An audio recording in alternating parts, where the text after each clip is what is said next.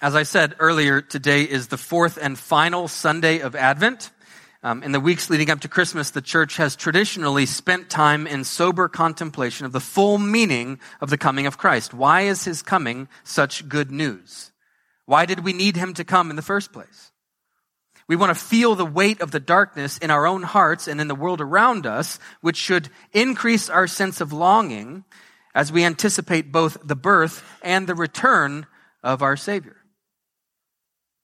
Today we will be looking at the Song of Mary in Luke chapter 1. This song is often called the Magnificat, which is just derived from its opening line. My soul magnifies the Lord. Magnificat. At this point in the story, Mary is pregnant. She is carrying within her body the creator of her body. Her womb has become the dwelling place for God. And so in that sense, Mary has become the embodiment of the temple, the place where God dwells. And this imagery is reinforced in verse 41 when Mary arrives at the house of Zechariah and Elizabeth. We are told that the baby in Elizabeth's womb leaps for joy. So just like King David leaps for joy at the arrival of the Ark of the Covenant, so John leaps for joy at the arrival of Mary. In both cases, a vessel carrying the very presence of God arrives, and a faithful servant leaps for joy. And immediately, Elizabeth is filled with the Holy Spirit, and she says, "Blessed are you among women, and blessed is the fruit of your womb. And why is this granted to me, that the mother of my Lord should come to me?" You see, Elizabeth knew that something special was happening because her own pregnancy had been miraculous. Zechariah and Elizabeth were too old to have children, and yet they conceived. And an angel had told them that their son would prepare the way for the Lord, prepare the way for the Messiah. And so Elizabeth was already on the lookout when the boy in her womb leapt for joy upon the arrival of her cousin Mary. Blessed are you among women, and blessed is the fruit of your womb. And why is this granted to me, that the mother of my Lord should come to me? And like a musical, Mary's reply to Elizabeth comes in the form of poetry and verse. Mary starts singing.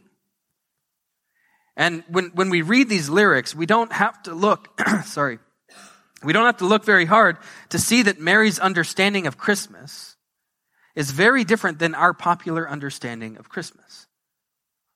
God has shown strength with his arm. He has scattered the proud in the thoughts of their hearts. He has brought down the mighty from their thrones and exalted those of humble estate. He has filled the hungry with good things, and the rich he has sent away empty. For Mary, Christmas is about justice. Not a future spiritualized form of justice, but a right here, right now, on this earth, in this life type of justice. For Mary, Christmas is about the strong arm of the Lord. Christmas is a sign that the poor and lowly are being lifted up. Christmas is a sign that the strong and powerful and prideful are being deposed. They're being brought down. As we read in Luke chapter 3, every valley shall be filled, and every mountain and hill shall be made low, and the crooked shall become straight, and the rough places become level ways. It's the same idea. The fact that Mary's virgin womb was home to a baby boy meant that the world was being turned upside down. How did Mary know this? Well, I think because she knew her Bible. These lyrics are the lyrics of a young woman who was steeped in the scriptures. She knew the promises. She knew the prophecies. She knew what to expect. In remembrance of his mercy, she says, Yahweh God is coming to fulfill his promises to Abraham and to Abraham's offspring. And Mary was the first to see how all of these pieces were starting to fit together. You see, the story of the Bible can be summarized as the story of faithful women raising up faithful sons to crush the head of the serpent. That was the very first covenant promise made by God. His foundational promise was the promise of a seed, the promise of a child to come. And so Mary was just the latest in a long line of faithful women who bore sons in fulfillment of this promise. Sarah, Rebecca, Rachel, Hannah, the list goes on. But of course, Mary was unlike all the others. She was a virgin, of course. That was new. But more than that, her son was to be the final embodiment of this promise. Her son was coming to crush the head of the serpent once and for all. That is what Mary has in mind when she talks about the world being turned upside down. The promised child is coming, and in him, all the promises of God are going to find their yes. Verse 54. God has helped his servant Israel in remembrance of his mercy as he spoke to our fathers, to Abraham, and to his offspring forever. You see, God promised Abraham that all the families of the earth would be blessed through him and through his offspring. And Jesus is, again, the final embodiment of his offspring. Jesus is the great son of Abraham who has come to bless the nations. But of course, this is not actually good news for everyone indiscriminately. For the humble, for those of low estate, for the burdened and the oppressed, the birth of Christ is very good news. But for the prideful and the powerful, who oppress the poor and the humble, the blessing of the birth of Christ is actually a sign that unless they repent, their days are numbered. He will bring them down. In order to lift up the humble, Jesus must also bring down the prideful.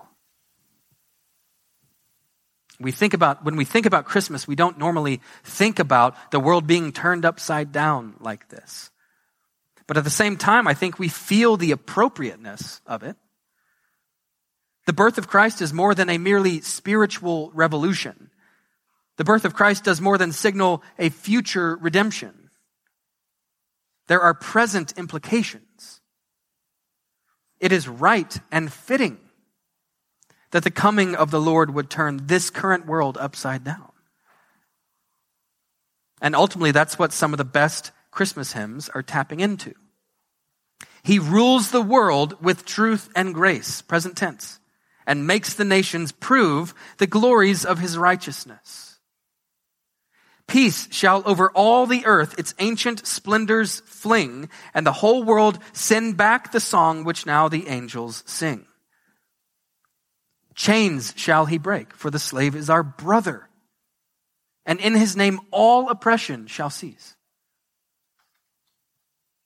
These songs agree with Mary. The advent of Jesus is turning the world upside down. The advent of Jesus is bringing light to the nations. The advent of Jesus is restructuring the global geopolitical scene. Joy to the world. Peace on earth.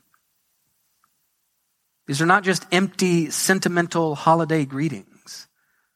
These are not just cute phrases for writing on an old piece of shiplap. These are revolutionary ideas.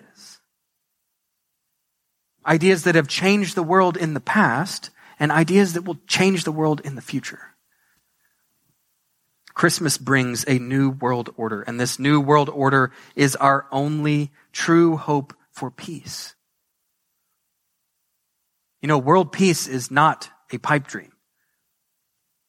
World peace is the future.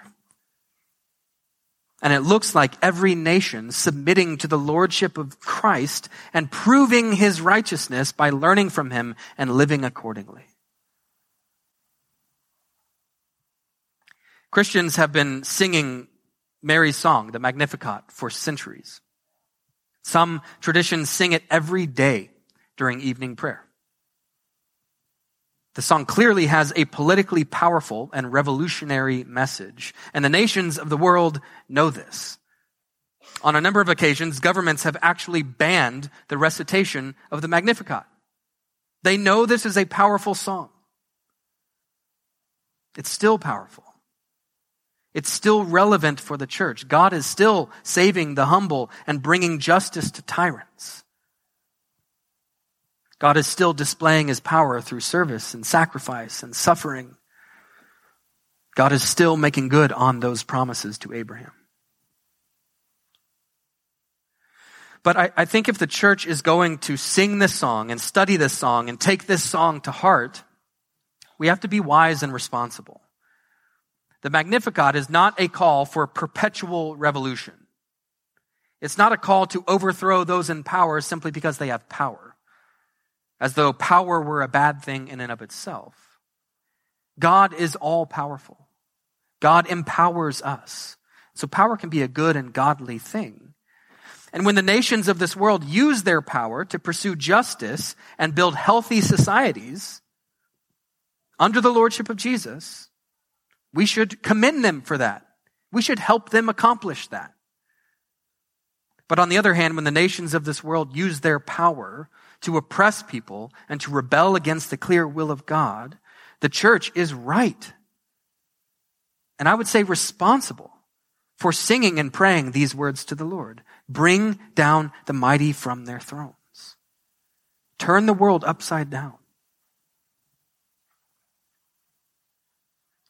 And yet, we see that God doesn't only work on a universal scale.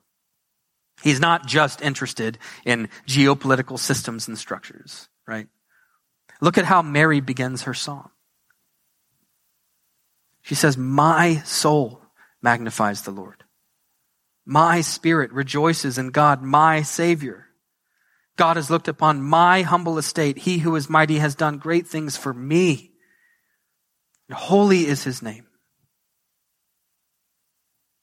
Before Mary sings about the universal implications of the birth of Christ, she sings about the personal implications of the birth of Christ. She sings about the Lord's intimate care and concern for her. The God of the universe sees her, this poor, scandalized teenage girl. Caesar is on his throne. Herod is in his palace. The high priest is in the temple. But when God wants to do something new, he calls upon this ordinary and overlooked young woman. And even today, for us, when we come to that realization, it's a powerful, powerful thing. The God of the universe sees me.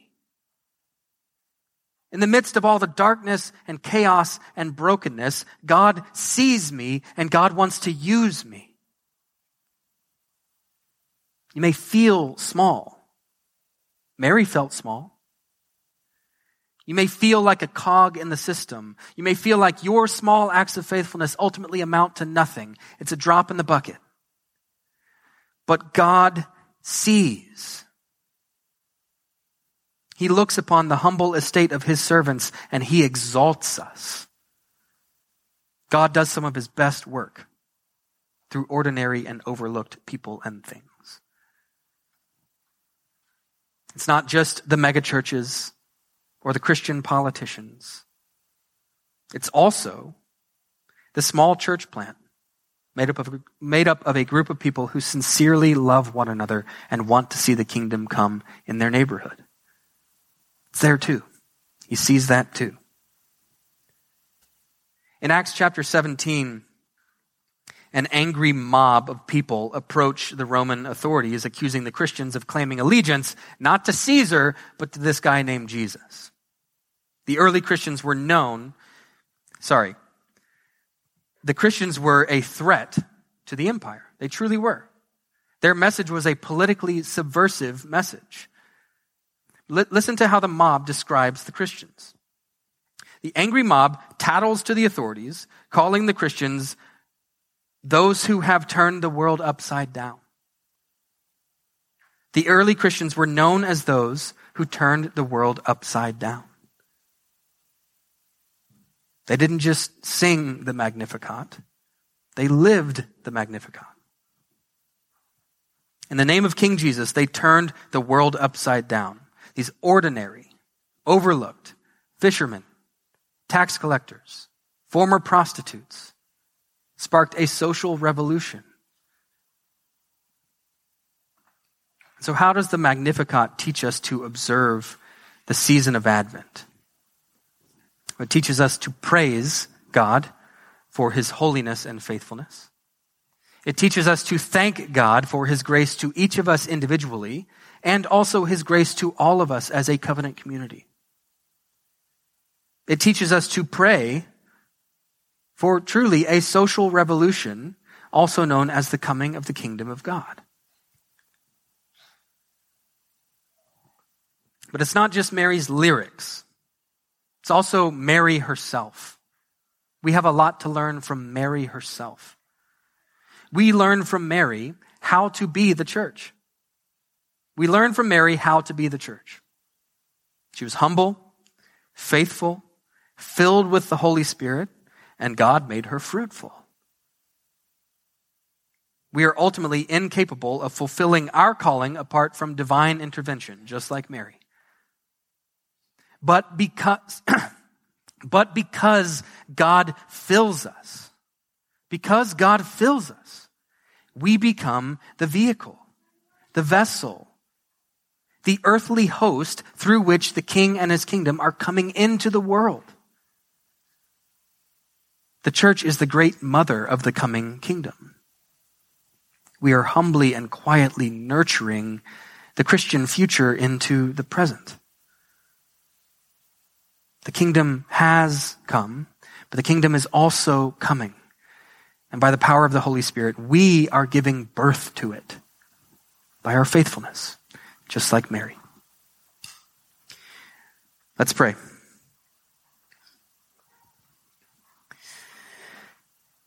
Heavenly Father, in remembrance of your mercy, as you spoke to our fathers, you have saved us. You have come to us. You have kept all your promises in the person of your Son.